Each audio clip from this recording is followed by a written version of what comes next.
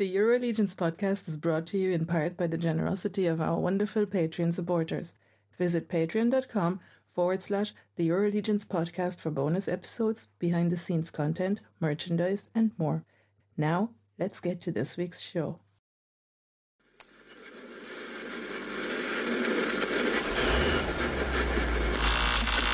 My wallet is sobbing.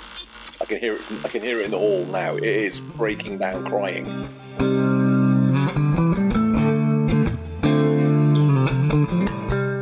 It turns out that Attila, the arrogant so-and-so, he's got a fake hammer. Oh, a fake? Yeah. Whoa. As I say, dick.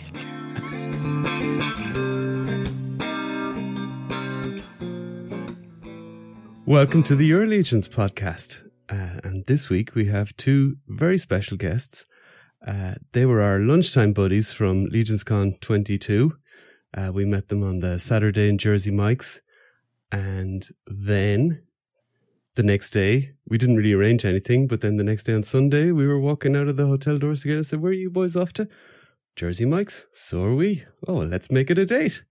So that's what we did. And we had a great chat, so we had a great laugh, and now we're here recording a podcast almost a year later. So I'm very happy to welcome Bill Mancuso from Four Horsemen Studios. How are you, Bill? Good. Super, great to have you. And Israel Ramirez, adjacent to Four Horsemen Studios, and prone on his massage chair as we speak. Don't give away any How are secrets. you doing? I'm doing well. Oh, you're fully relaxed, yeah. Yeah. Yeah, I might screenshot this just for the listeners. No, I won't do that to you. I might. Oh yeah, well, I mean, you've got all the guys in the studio that's going to want to be slagging Iz off. Well, I have good pictures of Iz anyway, so he's always a bundle of joy and entertainment.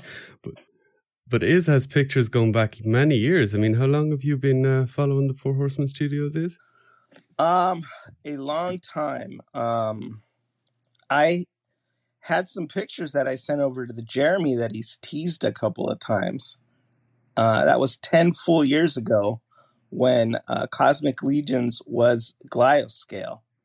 Eric was sculpting up a couple of them at Glioscale, and I basically snapped some photographs and then had to wait 10 years to see the final reveal. So, I've gone to every G-Con, I think. Yeah. And before you've been to all of them. Before that, I was on the FanX boards back in the Wild West days when there was no Facebook or Cabal. It was just a message board, and no rules. No rules, just wreaking havoc right and left. And then those old message boards, man, it must be 15 years. What? Bill, do you remember when the Seventh Kingdom figures came out? The first ones, Izdawiz. That was at least the birds were after that, right? So the birds were 2013. So it was before that. Oh, it was. I remember it specifically was the well birds. before that. It was well before that. Yeah. Bill is probably not the best one to ask about the timelines on these figures because he works there, so he's super cool and blasé about this stuff. It's not earth-shattering events of global significance like it is to us. This again. But yeah, I remember because I was in for that. Was it Toy Fair? Yeah, I went 2013. They're painting all the birds. I came in to paint all the birds. That must have been Toypocalypse in New York. Toypocalypse, that was Right. it. You were around with your iPad filming videos for YouTube. Yeah, I was around for Power Lords, obviously, Outer Spacemen, Gothropolis, and then before that, the Anatherians. The Izdawiz was the first figure that really drew me into the message boards. And then it was such a fun community there that I kind of stuck around. At least I was having fun. Often at others' expense, maybe, perhaps, but Oh, we'll get into that later. Don't worry. I'm a lot quieter. Did you do? Because I don't want to get banned. Did you follow them back in the Motu days, the early 2000s? Or yeah, so Motu I was with them for all of Motu, all of DCUC as well. Yeah, and those were good days. I cherry picked Motu. I have no nostalgia associated with Motu or any of the characters because when I was a kid, we didn't have a TV, so we weren't allowed to watch, satanic, worldly things like He-Man. But, so that's right. I remember that. Yeah, I was deprived of a childhood, so I just created my own. When I started getting older, I first started collecting figures when my first son was born. So that was 21 years ago. I had no toys before that, and I wanted to get him some really cool, Mexican and Chinese figures. Of Mexican or Chinese characters because he's half Mexican, half Chinese.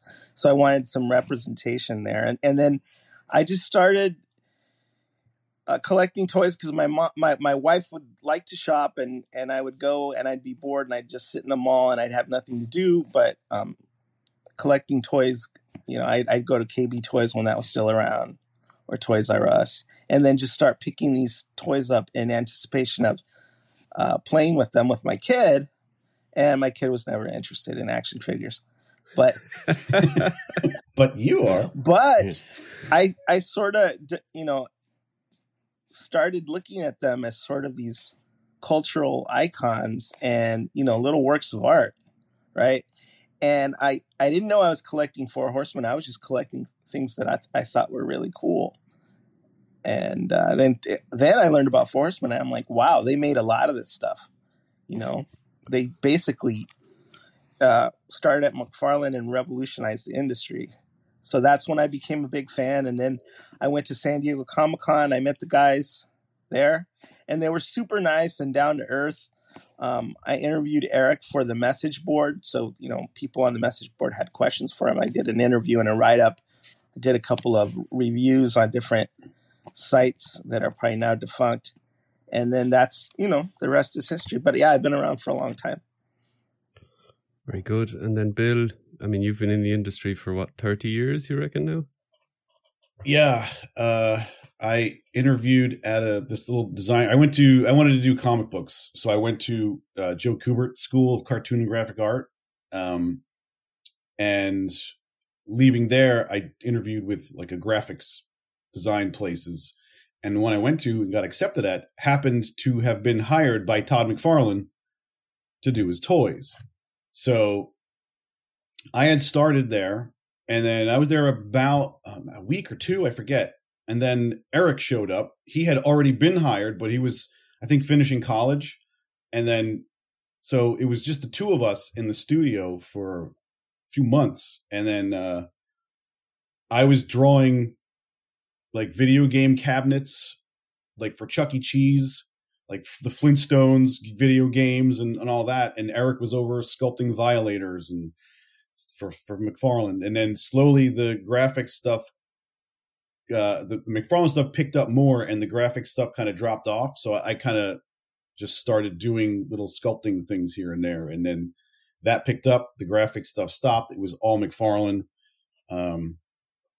And then, Jim had been there doing stuff freelance and bringing it in. And then Cornboy showed up. He had also came in from Indiana to do Joe Kubert School as well.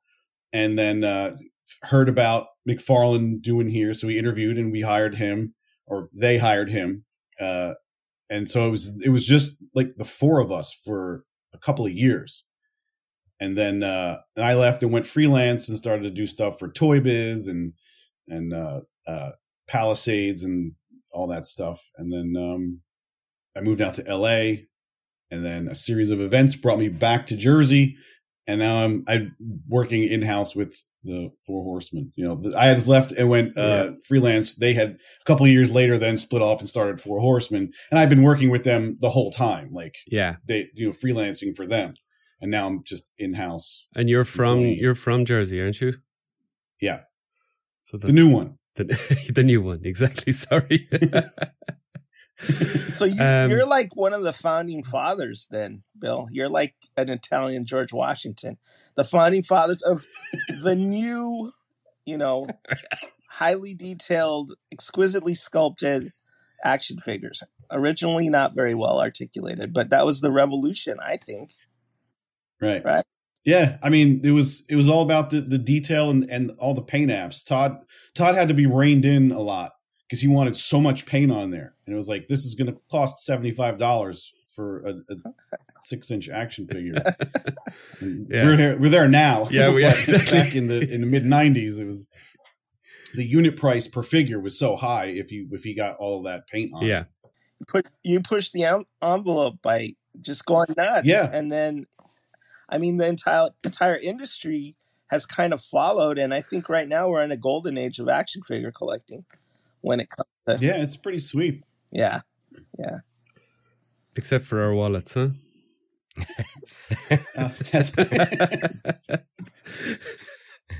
Yeah, I don't collect as much as I used to. No, well, I mean, I suppose it's maybe different when you've been in the industry so long, and you maybe get to see cool stuff a long time before, and so you don't get as caught up in the FOMO, maybe as some of the rest. Yeah, I know that's a problem working here, because I can't show you what's over there on those shelves, but it's been there for months. Yeah. So when these toys actually do come out, I've been looking at them for a year, so I don't. It's like doesn't register that they were just revealed. Like we did at PowerCon, we did the new Cosmic line, and I've been looking at them for so long. It was just like a week later, I had forgotten that they were just revealed, because it just fades, because it all blends in. I'm looking at this stuff for so long. Yeah. Speaking of that, so you did the accessory pack for that one, the crates and that kind of stuff. You were involved in. I painted that stuff. The only thing I did for that line really was the diorama that we had. Okay, you Dan did at the studio, the PowerCon display, that you sneakily had. Yeah, the crates Eric walks in one day. Yeah, Eric walks in one day and he goes, "We're gonna do a diorama for photography and for a display. Could you do that?" Like, sure. So we got this concept art from Nate, and Dan and I had just, we got some files from Eric and put it all together. Very cool. And is that what Trevor used for the photos then as well? Yeah, that's all in those cool shots from Trevor. Yeah. So did he come to the studio then for the photos rather than you ship it out to him? He came to the studio and packed it up and put it in his car and drove back. Oh, okay. Yeah. Yeah, we had him on a couple of weeks ago. Now we should have asked him that, but I guess we just didn't get there. Wow. So yeah, that's pretty cool. So there's a lot of pressure on him to bring that back then for PowerCon. Yeah. Well, then Joe went to his place and picked it up and brought it back to the studio. Just in time to load it on the truck to drive it out to PowerCon. Wow. Yeah. It's. I suppose that's how it goes. A lot of it is a little bit kind of just in time, shall we say? It was very tight. Yeah. I want to say that when my earphones were working originally, I heard Malcolm's dulcet tones, and he sounds amazing. Why don't we just have him talk for a while? We get this a lot. I do not like my voice, but that's very kind of you to say. Just because I had those brand new earphones, right, where the microphone wouldn't work, but yeah, your voice just sounded amazing. Because normally, I think there's a little bit of Wallace and Gromit. Cracking cheese Gromit. I'm not very good at distinguishing accents, but then when I had the earphones on, I was like, wow, that sounds good. That sounds good. Well, we have 26 plus episodes on iTunes or Apple Podcasts, so fill your boots. I have heard them. I have heard them all, and awesome. You guys are now my favorite podcast. not just because you're having me on today, but you pulled ahead of. Yeah, you're my favorite too. You pulled ahead of my wife. We'll take it. You pulled ahead of my wife is gonna kill me at jeans just because of your accent. Wow. Yeah. And then you guys are genteel and sophisticated, and I can listen to it without my wife looking at me sideways because of all the F-bombs that are being dropped and all of the weird haranguing or rants or whatever. I love my wife is gonna kill me, but they have their me niche, in trouble. Yeah, we did make an executive decision at the start, that we'd probably appeal to the most people if we kind of kept it fairly civilized, and I think we can manage. I'll try to watch what I say. I mean, you're there's exemptions for people that work for the Four Horsemen, But I'm sure you're not going to come on and blow yourself up either. So, in terms of of dropping bombs, F-bombs and all that kind of stuff. Oh, I just noticed the cool display behind me. Oh, I hope that's a spoiler. It's not. It's not. They're very careful. It's Chris's D13 demon there, and that blood armor guy. Oh yeah. He showed the that new one. Yeah. I think Chris took a picture of them and put it on his. That's it. He's trying to flog some of the red demons. Yeah, this is behind the scenes. You get to see where he took the picture. Yeah, exactly. Big black sheet. That's a nice little photography booth. You think he'd do better photos? You'd think. Well, Big Greg's photo really sold me on his translucent green demons. Yeah, that was a good photo. That was a cool picture. Yeah. No, that is the great thing about this community is that I can only imagine as a figure creator, of course you take your nice photos to sell the products, and now you've got Trevor, so you're pretty good there. But just seeing what people do, I'd say sometimes, especially Eric Treadaway, maybe he's looking on Instagram and just going, "Holy crap!" The stuff that people. There was someone do. I saw in the Cabal. Took the I'm sorry, I forget who it was, but they took the helmet thing and put it as a shoulder pad. Oh wow, that was a really cool. It just that back. Yeah. Okay. Yeah, it was so cool. I would have never thought to do that. That's one of the great things about the community is that the Four Horsemen really pay attention to what the fans are doing and what they want. And then, as a fan, you get to inspire things once in a while. Yeah. I remember back when they were making the Anatherians and they were making the elephants, and I made a suggestion on the Cabal that they took it and they ran with it. I said, I wanted them to make weapons that were fashioned from the bones of the ancestors, because elephants never forget. And so they made these really cool weapons. I have no talent. But they drew it up and they made You're an idea. But I'm an idea guy. And then when I saw that, and then I saw the fact that they actually gave me credit for the idea, I was just giddy. I was screaming like a little girl. And then, that was a taste. That was it. And I've just seen it, like Eric Borey's Zombie 13 when he had the idea for that Four Horsemen sword. Yeah. And then if you have a good idea, they'll take you up on it. They'll give you credit, and they'll just make it more awesome than you could have ever imagined. We've said this loads of times talking to people that it's always kind of working together, or that's what makes everything better. And that's kind of what distinguishes the Four Horsemen. I mean, other companies, of course, do it, but they really embrace the community, and they're not afraid if somebody has an idea that they think is better than what they might have come up with. They'll go to that person and go, "Okay, how can we work together?" And if it works out, then everybody benefits. That collaborative aspect is what's really different. And then, it's of course, there's competition. They want to sell more figures, but if they bring everything up, it makes it more successful for everybody, Yeah, so I think it's the nature of the customizing community is they're inspiring us and we're inspiring them, and it's just a circle that feeds on itself. Totally. Yeah, totally. And the talent in the community is just off the charts. Oh, we were saying we had a question on our Q&A episode where somebody was asking, how do I want to start in customizing, we were kind of giving advice, and one thing I said was, that it's it's probably better now to make some friends in the community and maybe send the picture, in messages to them of what you're doing and kind of ask for feedback.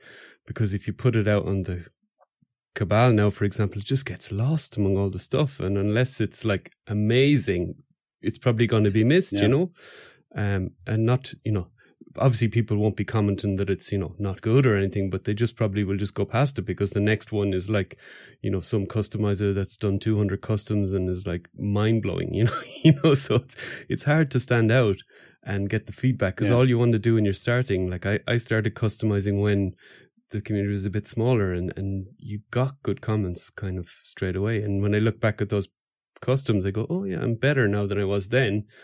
And so when I see pictures that maybe I try and comment on them, to kind of encourage people to continue, but, and then just only scroll past the maybe ones that are really need a bit of work. It can be Facebook can be a little bit like drinking from a fire hose at times, so much content coming in. Totally. And like even, with our show, we always post every Friday, we post the link and we share it in the groups. And I don't think everyone gets to see it because Facebook because we have a page, you get this kind of business account. You don't need to pay anything, but they're constantly asking you to boost the post and pay them $10 to boost the post. And that then X amount more people will see it. But it's like, why don't they see it in the first place? We're suppressing your post until you pay us. Yeah, it's like I remember I worked in IT once. Is that what it is? Yeah. I remember I worked in IT in a past life, and we were talking about capitalism, isn't it? We were talking about some. I worked in IT in a past life, and we were talking about some printer at the time, and they released a new model, and it was almost the same as the old model, except it was twice as fast. And how they did that was they just removed the chip that was in the old model that stopped it going the speed because they didn't. It was at a time maybe where the printing technology was kind of wasn't as advanced. And they knew that in a year's time, when they wanted to do a new model, they wouldn't have been able to do anything better. So instead, they suppressed the current one. And then in a year's time, they said, it's twice as fast because we've removed the limit. Amazing. So those are the things that you guys are dreaming up at Luxembourg. Yeah, I wish. I'm just trying to get my kids to behave. That's my goal in life. And they're okay. I can't say. I've seen worse. So I benchmark myself off that. If you've seen worse, that's fine. You're tiny, but you control everything. I think that maybe. No, we have a lot of, it's a multicultural. As I said I'm sure I've said this in the show before, so I'm repeating myself, but I worked in a desk in the bank with about 24 people. And I think there was 22 or 23 different nationalities, maybe 22. Wow. There was two French people and then every other nationality kind of around Europe, and one local guy, poor guy. Well, that's good. That's good to know that the odd man out. The Illuminati has such good representation and diversity. Yeah. No, I'm just kidding. Yeah, exactly. Well, that's the thing. You had to compromise to everybody almost, and like everyone spoke English because kind of there was so many languages going on that you and that was the working language. But you just have to be very understanding of everybody's cultural differences. And I mean, I don't mean nothing crazy, but some people are different than others and that kind of highlights it. I mean, I've heard that people are different. Yeah. I mean, come on, like even, Americans are different than other Americans. It's not a big deal, but it really stands out when, you're from a totally different country with a different upbringing, and a different. Yeah. Well, I know for a fact that other than me, no other American knows how to drive a car. Especially when you're behind the wheel. That's for sure. Yeah. Yeah. Yeah. Yeah. But I think our similarities outweigh our differences. Like both me and Rich have giant heads. especially at your current camera angle. Rich, I wanted to say that since I've become more sophisticated and been listening to your podcast, I'm now watching The Zone. So I'm watching the guys from Wales box, and I think I've expressed my admiration for your fighting spirit. So you have. You guys are like the Mexicans of Europe. You guys are tough.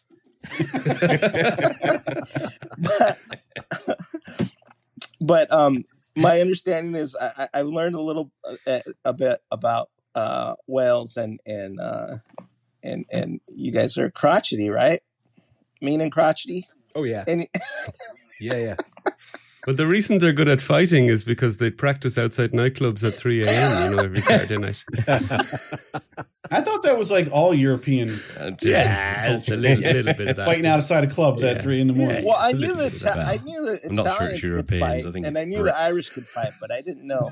Because if your king is Prince Charles, or is he still your king? Because he was Prince of Wales, right? He's still around. Yeah, so he's now king, and his son William is. He now Prince doesn't of Wales. seem like a tough guy.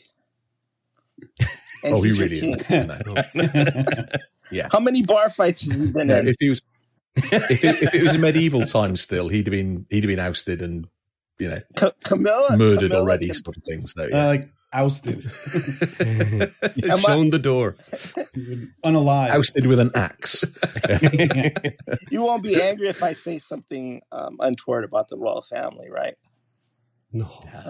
I won't be bursting in there. I don't know how it works. I'll be offended. My sister-in-law is a huge fan. She went out there for the coronation. You told us this, actually, didn't you? Oh, in wow. New Jersey, I remember that.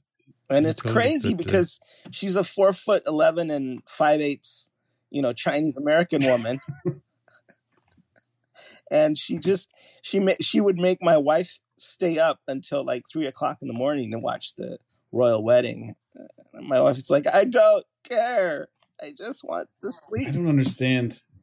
It's weird. There's a lot of Americans that are fascinated with the royalty. I don't get We it. fought a war so Like, we wouldn't have we- to care about those people. We started a whole country. I don't get it. There's a lot of Thing Brits is, who don't we- care either. Yeah. Yeah. We fought a war to get rid of them and then brought them back like 30 years later. So, we don't learn from our own mistakes. We fought a war against the country they're from as well in their history as well. They're all German. So, A little war there. I think I remember hearing about that. I heard Saxe Coburn. Yes, they changed to Windsor because of the German connection when the wars broke out. So, Oh, yeah, we're Windsors. We're Windsors. Like, you're really not. I blame Disney because of, the whole princess narrative and everybody's waiting for their prince.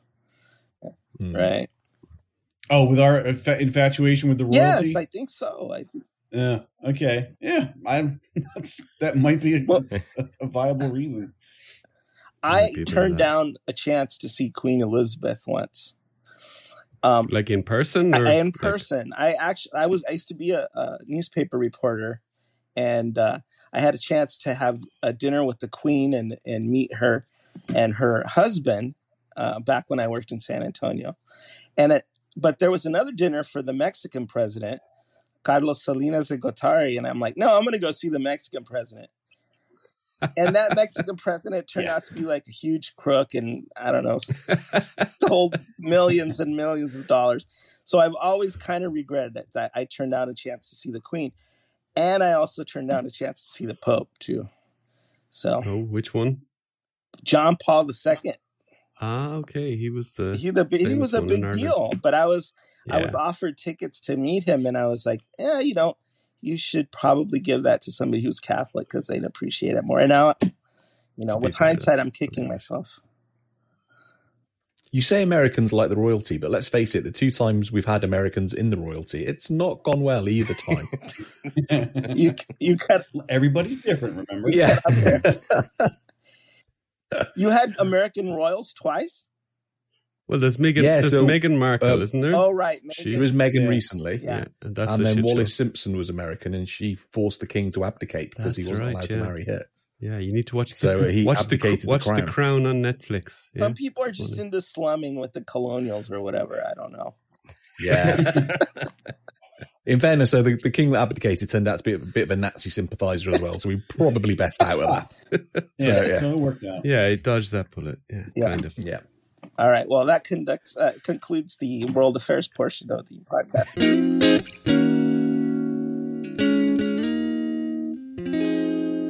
let's drag you guys on some more generic mythics and or legions stuff. So, let's start with you. What's your favourite faction? And before you answer, if either of you say House of the Noble Bear, I'm cutting this section from the show going forward.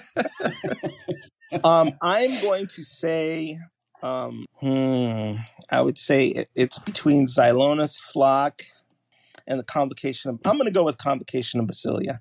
Yes, my brother. But one of the reasons for that is because on their standard, they have a feathered serpent. Yeah. Right? They do. And the Four Horsemen made a feather serpent action figure and named it after me. So Convocation of Basilia. They did? Yeah, you might have heard of it. Faction. Is Ramirez. Ramirez, yes. And I currently have two, and I'm about to sell one because they go for a lot of money now. Wow. That's how you do it. I'll still have one of you. I wish that I'm wounded, but I wish that I had bought a whole bunch more back in the day, actually. How many did you get? I don't know, but I got one of my friends wanted 3 of them, and I'm like, okay, you could have 3 of mine. And I said, but if I ever want it back, you got to sell it back to me. And now they're just far too expensive. But the story behind that was that I just made a suggestion and put some mock-ups up on the what was it called again? Fantastic Exclusive. And I said, you're making all these birds. Why not make a feathered serpent? So they did that. And they said, we're going to name it after you. And I thought it was going to be just like sort of a nod that nobody would get. Right. And I made some suggestions and they're like, no, we're going to go with Is Ramirez. Like, okay. Right on the nose. Right. But so I think in my headcanon, Convocation of Basilia worship me. So I've got to, throw them a bone. Yeah. Also Balaam, right? He's in that. Yeah. And he's the second, Aztec or Mesoamerican deity that they put out. So, represent. He's also John's favorite figure. So yeah.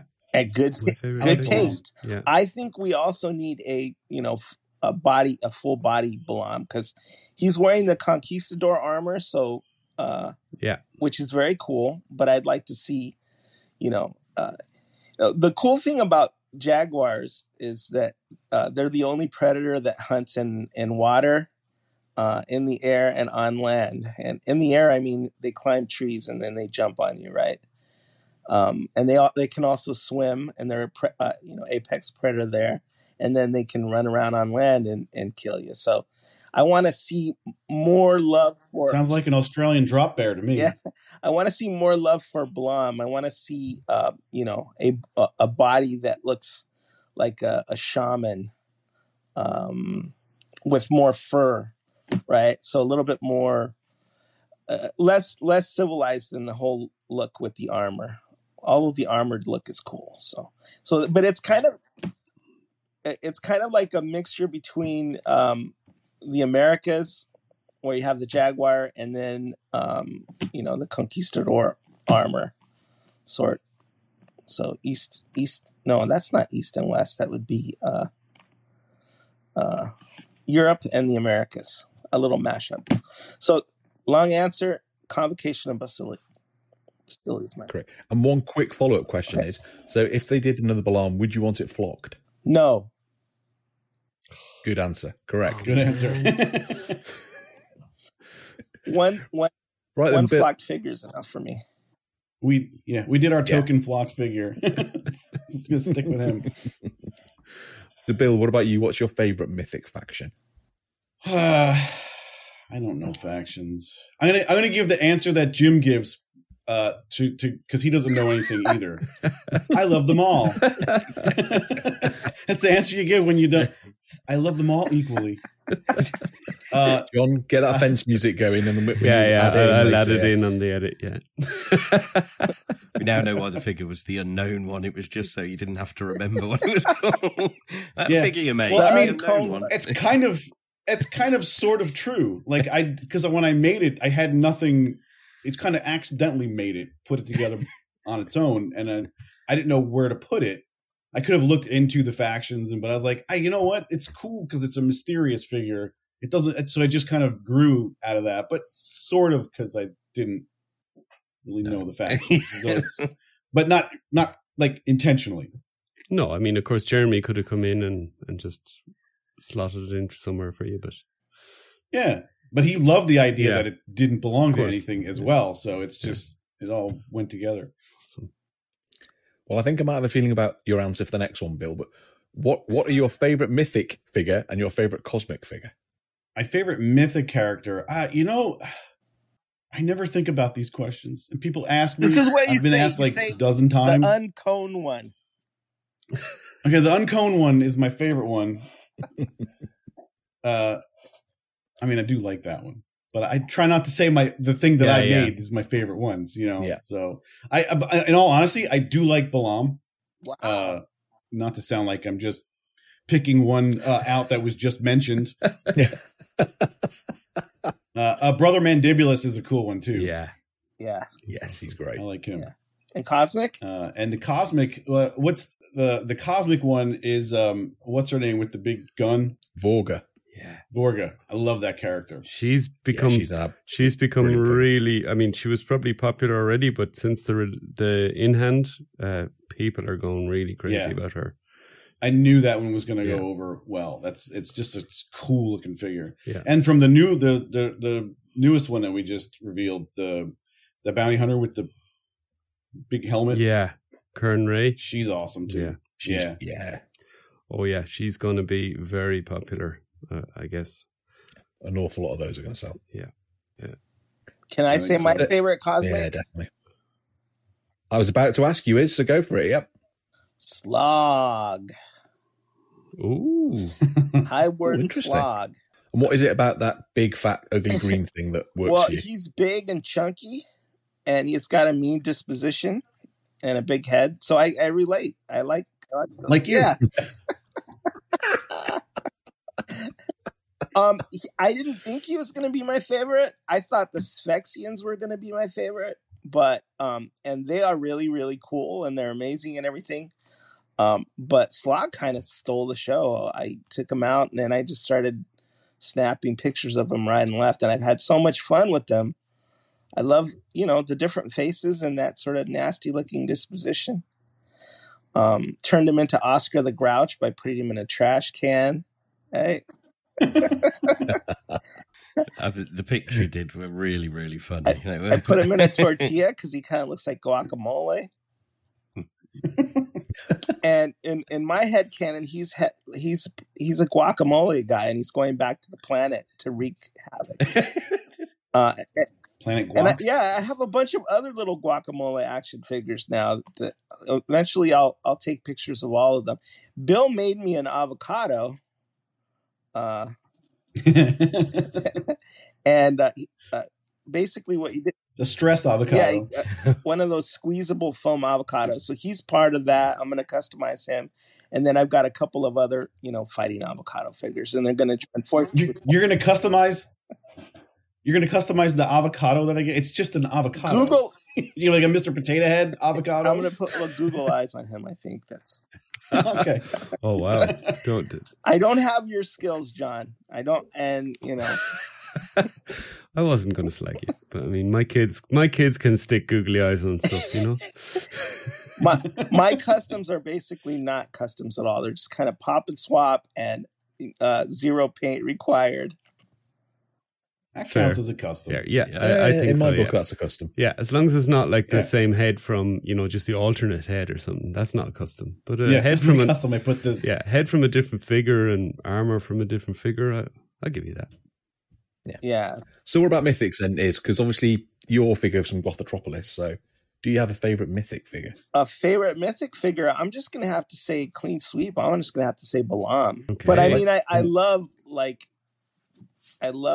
so many of those figures, but Balaam is very near and dear to my heart.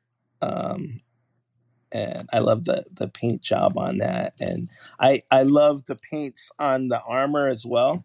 Yeah, it's a really there isn't another armor like the same kind of shade in the line, so it really stands out. And it's Bill's favorite figure, and I want to be like Bill. So, and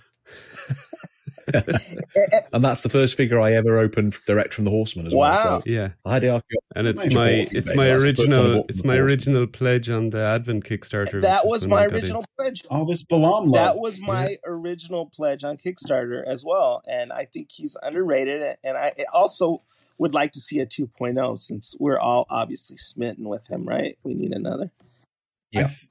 I think the reason why I like Balam so much, I may be tainted by Cornboy, because when he did the original Kickstarter video and he was narrating it, when he said Balam, he said it like this. Balam! And it cracked me up so hard. That rings a bell. He was just going through the figures and he just went, Balam! Jeremy needs to dig that out. I just loved that, the way he said it. It was just hilarious. Balam. Balam. I'm going to go on Kickstarter later and see if it's still there, because I'm sure the campaign is still there. So I love it. Yeah, watch that video if it's still there. If it's still there, if it's still there, I'm going to insert that into the episode. You've heard it here now. he Cornboy, I think, speaks fluent Nahuatl, so that's the correct pronunciation. That's how you're supposed to say it. Okay, my zero gravity chair is going back. Okay. Can you still talk, or that's a stupid I'm going to question, swift my tired old bones into a giant beanbag. That's a great pause. Giant beanbag. Love looking up your nose hair. Yeah.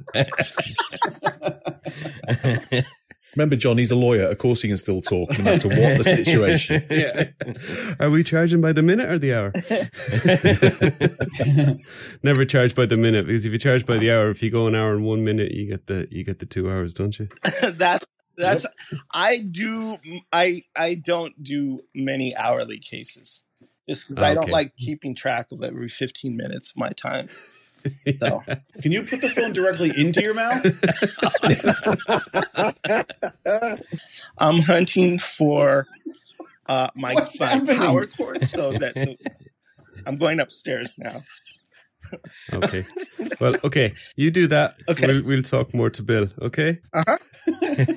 So, Bill, for those of us that are not who aren't watching the video like we are, it's like the Blair Witch Project. Oh yeah, the camera's going all over the place. We don't know what he's going to find. It could be anything. We make it out alive. Will he be muted on the edit? Yes. So, Bill, you've done a lot of stuff in the theatre realm as well, building sets and that kind of stuff. So tell us a little bit about that, and obviously so building up to the piano lesson, which was something recent. Oh, okay.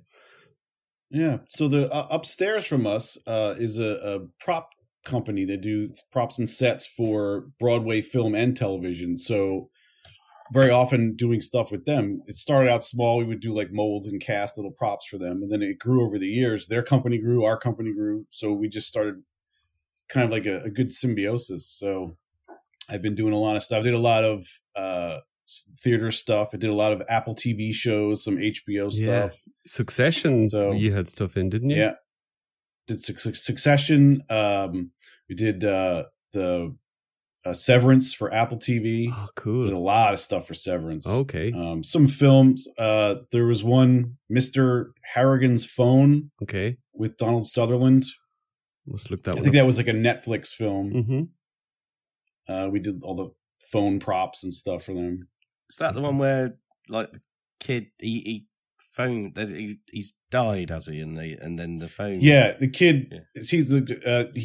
Some kid strikes up a relationship with Donald Sutherland's character, and he gives him a phone so they can text and stuff. Like the kid's getting bullied at school or something, and then Donald Sutherland's character dies, and he's still getting like texts from him and stuff. And not watched it, but it looked interesting, so I might have to give. Yeah, it looks pretty. I actually haven't seen it either, but it's cool.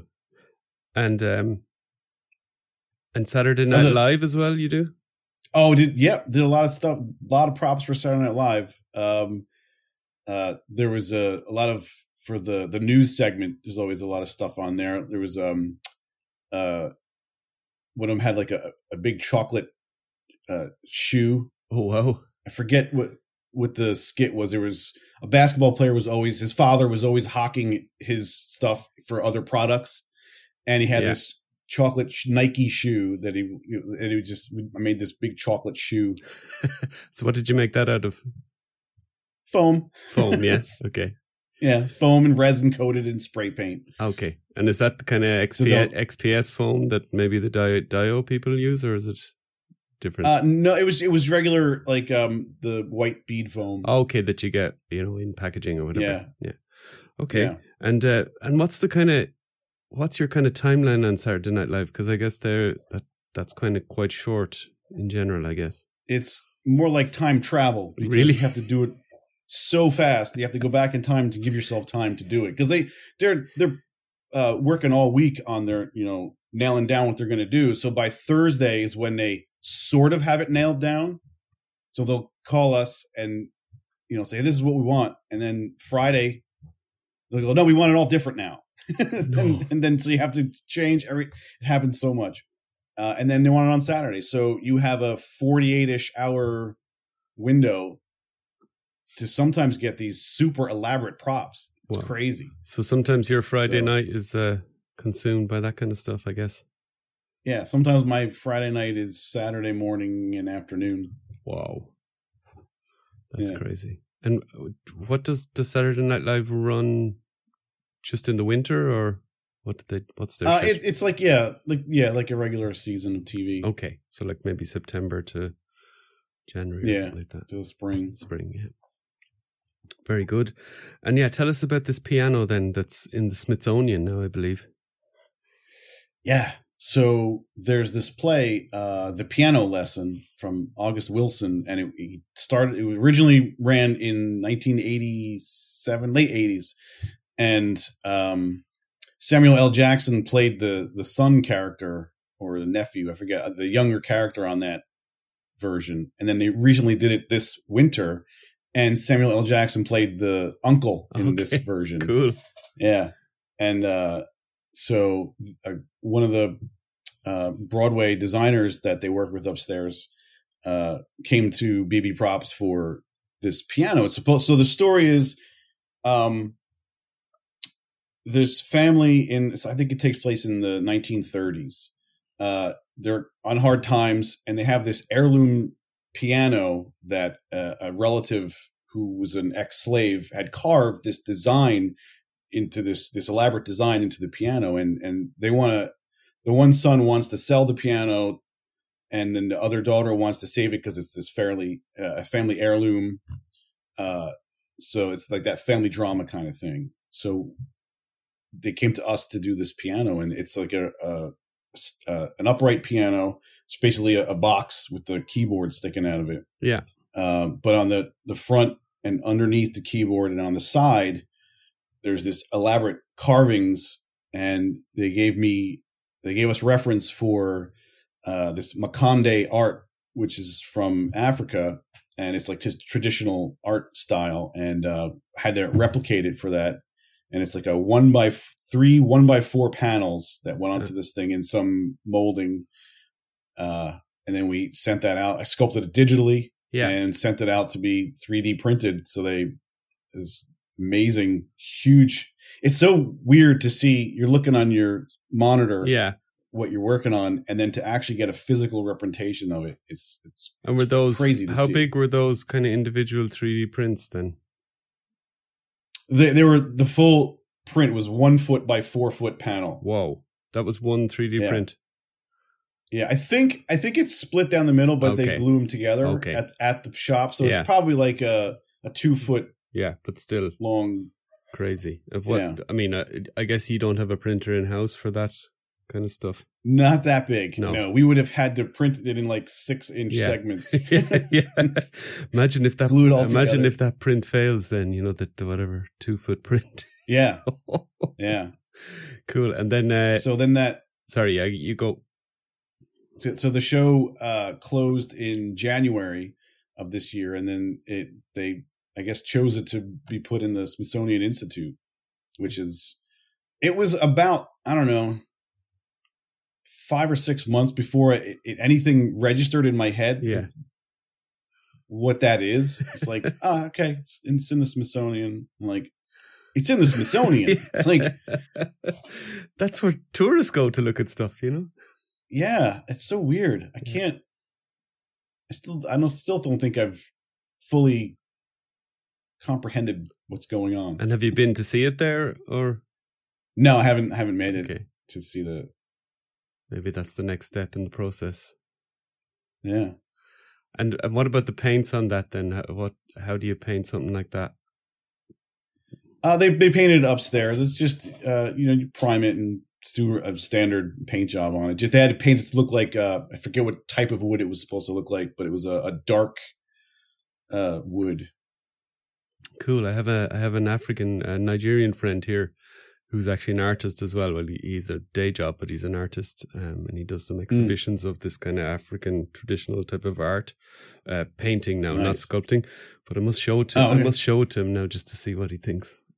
Never actually realized it was actually African kind of influence stuff on it. Yeah. I'll send you, I think I have a link to the Playbill magazine. Okay, do that. I'll send it to you. Yeah, pop it in our chat. That's cool. And then one other thing. Playbill, is that what you do in your spare time?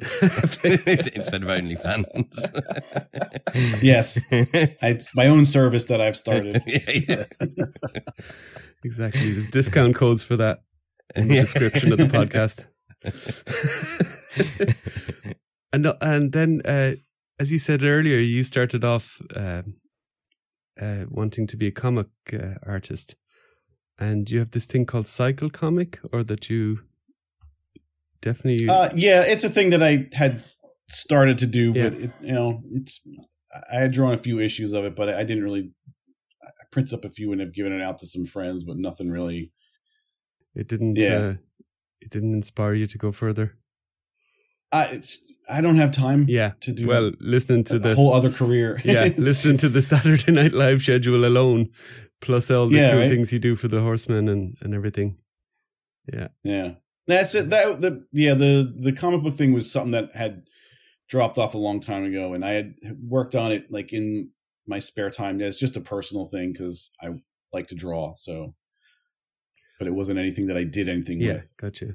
Yeah, because I found your Instagram page where it's called Cycle Comic. I was posting like update stuff on that, but that's really where it all exists. Yeah, just on that Instagram page. Yeah, the last post was a good while ago, so I reckoned it was on ice, shall we say, for a while. Yeah. Very good. Anything else you guys want to talk about, Rich or Mal, with Bill?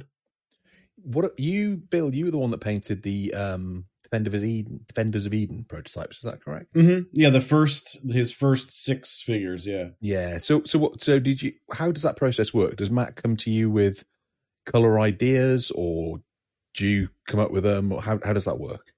Yeah, Matt had colored pages of call out sheets for us, and it was basic, these are the colors we want, and then I took that and just gave it the 4 Horsemen touch, whatever you want to call it. Just I went with what he wanted and then expanded on that. So he seemed to like them. Oh yeah, they come out really well. Yeah, I spent a lot of time at the last Legion's Con looking at those. The sculptor, I forget who sculpted them, did a fantastic job. It's a pleasure to paint stuff when you have the detail to work with in paint. Because if it was all flat, like you can't really do anything with it. But he had such nice detail and all that. It was wonderful to work with. And what's it like doing like really bright colors like that as well? Is that more of a challenge, or is it just something different and fun to do that sort of thing rather than sort of muted tones? It's the same really, but it's fun to work on that bright kind of fun stuff. I don't know. I don't know how to say to explain it very well, but it's kind of the same but different. It's nice to do. Like I'm not painting dinosaur characters very often, so it's nice to do a different thing like that. Grand, thank you, Bill. Well, I loved what you did, and I went all in on the pre-order as a result. Nice, me too. So well done. And kind of I guess you're doing that, in between other things. But how long would it take you to paint a prototype like that in general? I know they're a little bit bigger than normal, but just for us kind of customizers to know what the kind of professional standard is. Like 3-ish days. Depends. It depends on how detailed they are. I mean, those were fairly detailed, so it took 3-ish days, maybe a little more, a little less, depending on, because also once that first figure, it takes probably longer because it's a new getting in the mindset of painting this thing, and then since they'll have this similar type, armor and stuff, so you now know what you're doing, so you just change the colors, so it goes a little faster. That it just the picking out the colors takes the longest. For sure, yeah, I can imagine. Yeah, because you're matching to a sheet, and you have these codes, don't you? Pantone codes or something like this for factory. Yeah, the Pantone numbers are very often what I forget if he had specific Pantone numbers. I think so, and then it was always matching those, and then expanding on that as well, doing highlights and shading and stuff that weren't specifically called out. Yeah, and then of course it has to dry in between all that. Then that's another factor on the time. It dries pretty quick. I suppose, yeah. Get the hairdryer out. Yeah, no, we do have hairdryers out. Yeah. That's for sure. I can imagine the noise of the studio on an average day. Most of the noise comes from Chris. Yeah, I mean, if he's anything like the Four Horsemen O'Clock show, you get to just listen to that for a half hour-ish. Yeah. That's all day, every day. Wow, that's exhausting. He's not doing a bit. No. That's who he is. Oh my God. Yeah, that's actually... Because I met him at LegionsCon, and somebody told me that actually he was a bit under the weather at LegionsCon, because I had a chat with him, and he definitely didn't have as much energy then as I expected, but I think I must... Also... Yeah. I think the a little nervous presenting his thing. I think that, yeah, maybe he was a bit more professional. Yeah, yeah, because sometimes I don't catch it live, and then you'll watch the replay of the Four Horsemen O'Clock, and when it goes off the rails, I sometimes just skip a bit because it's just too much. I'm like, okay, now I really want to get to the info. Diego's coming on with the shipping. Okay, I need to listen to him or whatever. But yeah, if it's just Chris trying to wind up George, it can get a bit harrowing. Yeah, that's it. Yeah, let's put it in a nice way. Yeah, we'll have to get Chris on though to see if he can be as calm as us your Legions boys. Just let you know, John, I'm busy that week. You backed some of his figures though, didn't you? Or did you? Let's say yes, as we're talking about a member of the Four Horsemen who I don't want to upset, and we'll see it in turn for a day. Yes, I absolutely did. Indeed. Mm-hmm. Yeah, I just backed that new Kickstarter, the one that you guys worked on. Legendary, is it? Oh, the Meta Traveler. Yeah, Meta Travelers. Yeah. Yeah, the Meta Traveler ones. Yeah. I painted a lot of those here. Oh yeah, yeah. Because there's a lot of figures. There's a lot of different figures. I mean, a lot of them are locked at the moment because until they reach the goals. I'm interested to see how this does. It's based on NFTs or something, and they had a comic book out or something. I don't know. I really just got the figure stuff and painted that. Yeah, they're cool looking figures. Cameron and I did a lot of painting. Yeah, they're some of them are really nice looking. The Kickstarter looks really super slick too. The videos and stuff, I've had a look, and I'm gonna probably cherry pick through that. There is an early bird deal, so check it out. It's actually quite good. Oh, okay. Definitely check it out. We have any here still? Yeah. I don't remember their names. There was one. A purple guy and another purple guy. Oh, the ice looking guy. Oh, the Arctic guy. We liked him. Yeah. Yeah. He was. I think he might be my favorite. I like that guy. I think I'm gonna get the ice guy too because I think that's my favorite as well. Yeah. Quick Jack, which was a pink and green and with a big cannon on his shoulder. Oh yeah, Sherry painted that one. That was very 80s looking ski outfit as a robot. Yeah. Yeah, Mal has been singing that one's praises. Yeah, that's a fun 80s, very very 80s colors. So when they say engineered by the Horsemen, what do they mean? Are they trying to kind of capture sculpting and articulation and painting, or what? Cornboy pretty much project managed that line. He helped them design what the articulation would look like and how they had a lot of ideas of what, and they weren't experienced in the toy industry. So Cornboy had to, guide them through how figures go together and what kind of accessories you could put on them, not get too complicated. And so very much took their figures and Cornboy designed them as toys. Gotcha. Okay. So they had the kind of designs from the comic, shall we say? Yeah. I think it was an NFT first. Okay. I'm not really sure. I think it was though. Yeah, NFTs are way above my head. Yeah. And Cornboy wore an engineer hat while he did that. So, little train hat. Because that's kind of Cornboy's expertise these days, isn't it? He does a lot of the project management for.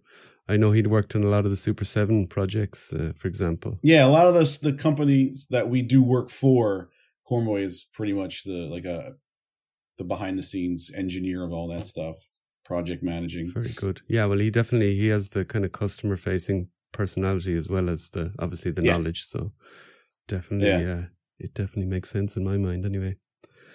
And tell us, lads, about your plans for Legions Con 23. I see it'll be 10 weeks now from today that we'll be there. Wow, that's crazy. Yeah, it's scary. So on their Legion, I've got a lot of work to do. Yeah. I mean, and I can't tell you what it is. Yeah, we have a table and selling some painted heads and some customs and weapons and stuff that I got from. Nice. And I got a box from Len LaGuardia, Wolf King, there 2-3 days ago.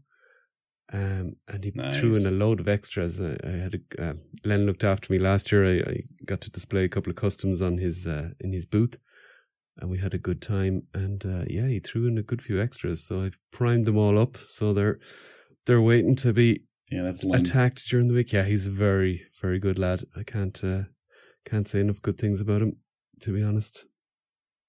He looks after everybody. He's another all boats rising people, Yeah. That's for sure. He's a friend of the family. For sure. Yeah, he's in the New Jersey mafia. Yeah, toy mafia. So, at Legions Con 23, then, Bill, you're going to be working at the booth, the Horseman booth, or? Probably not. I'll probably just be eating lunch a lot. Okay, good. Well, we have an Irish bar to go to this year, and who knows what else nearby. What is the area like? It's a different hotel this year. Yeah. Is it Marriott? No? The Marriott in Whippany? Whippany. Yeah, Whippany. Yeah, that rings a bell. Yeah. Do you know that area at all? Is there kind of stuff around it? I don't know it too well. There's it's near Ledgewood and there's a mall over there. I know that. But it's farther away from like where we were last year. Was more close to the city. This is more in toward the country. But a bit closer to the studio, or similar? It's probably about the same distance in the other direction. Gotcha. Yeah. Very good. Yeah, because Rich is going to G-Con. Or not G-Con. Not G-Con, was it? Intern for a day. And then I guess G-Con then. With David Williams, right? Yes, I'm David's +1. Nice. Bless him for thinking of me. So, yeah, very much looking forward to it. David is awesome. He's from my hometown, and I had no idea who he was, but I was going home to hang out with family for a bit, and I said, "Let me see if there's anybody in the Tucson area that I can show up and shoot their collection." And so David said, "Yeah, come on over," right? And I didn't know him from Adam. We really hadn't interacted on the boards or anything. So I show up late one night. My wife just drops me off there and then knock on the door, and he opens the door, right? And he has all those tattoos. And so the first thing I thought is, this is how I die.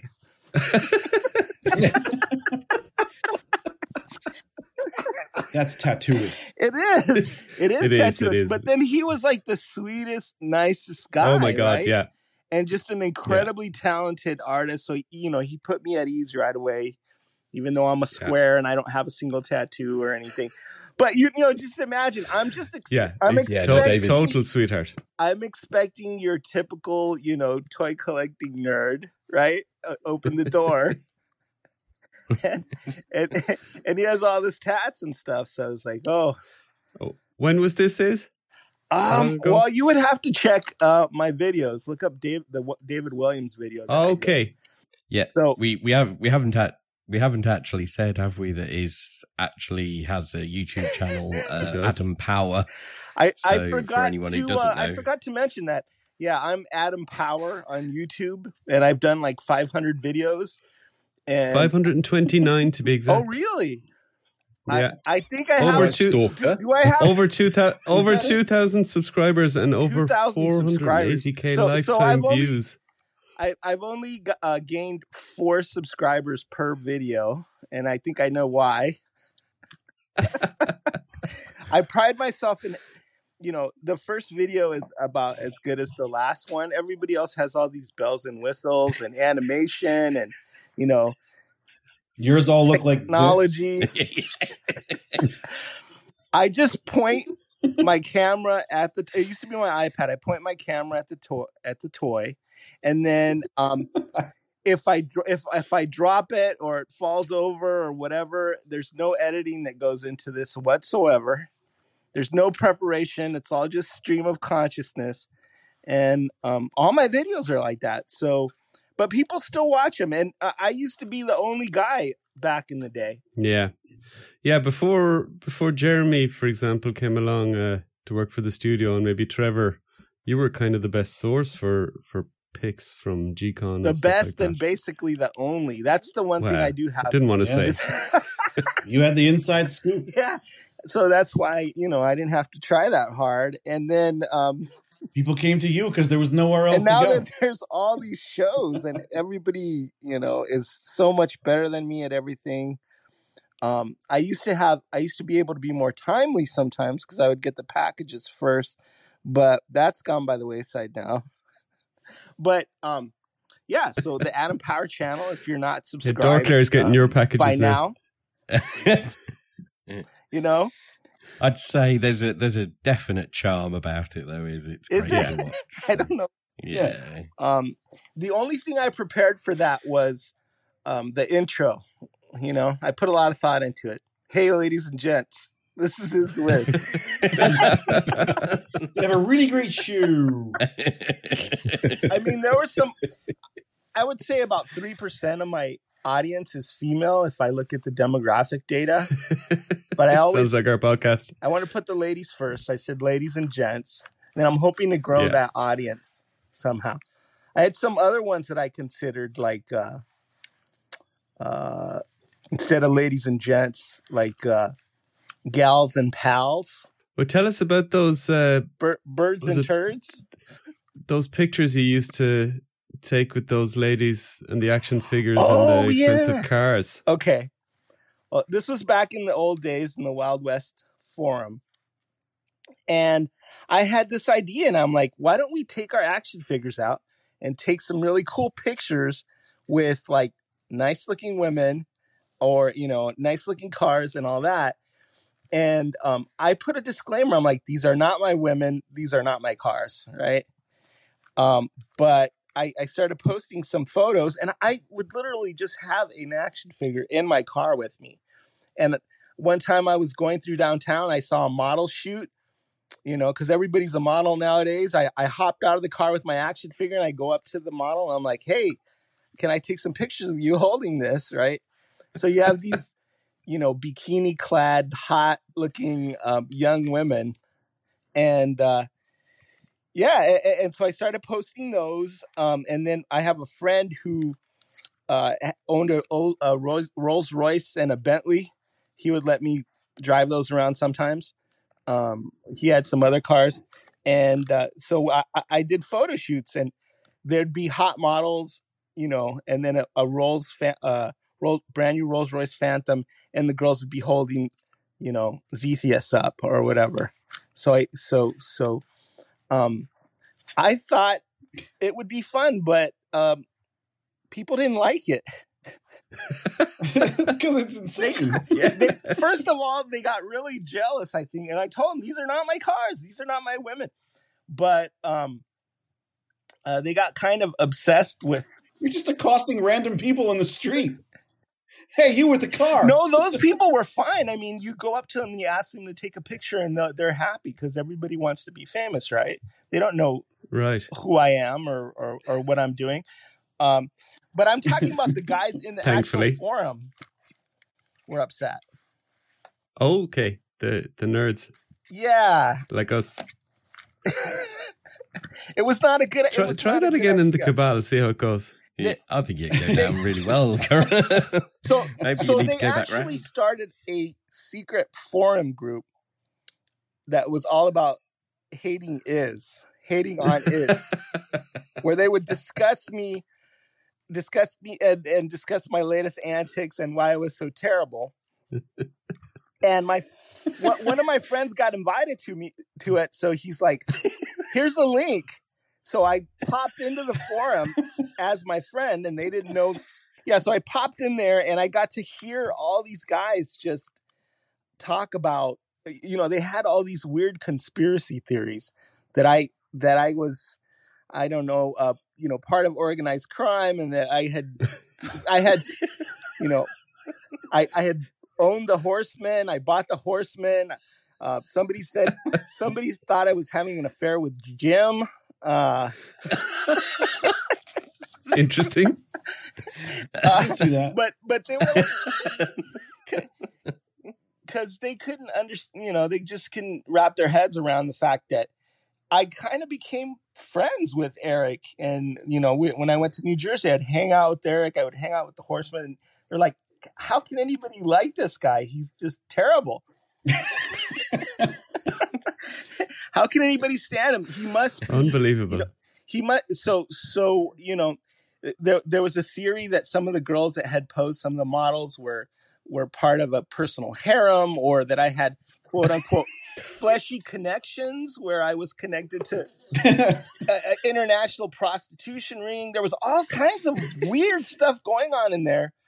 There was one particular member who I had my wife hold up some action figures, and he had zoomed in on a picture of my wife's armpit and was critiquing how well she shaved her armpit. Oh my God. So it was kind of like... And is that person in the Cabal now? It was kind of like getting to go to your own funeral where people are talking about you and they don't think you know you're there, and they don't think you're listening. But I loved it. I mean, I had so much fun reading those posts. Well, if anyone thinks there's a drama in the Cabal these days, this is where we're coming from. So I think we're doing all right. This is why this is a one-man drama machine. This is why we need the checks and balances in the Cabal. That's why you hardly ever see me on the Cabal, because I tend to create controversy sometimes. You're so famous, you're infamous. So yeah. Can I check this year's Legions Con? Hypothetically, how much would a photograph of your wife's armpit cost? Just hypothetically.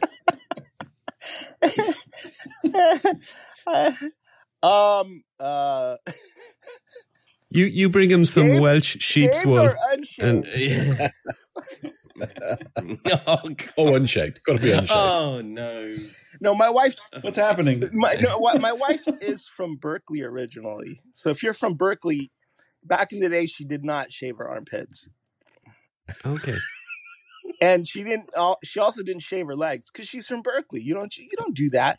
But then, as she those Berkeley hippies.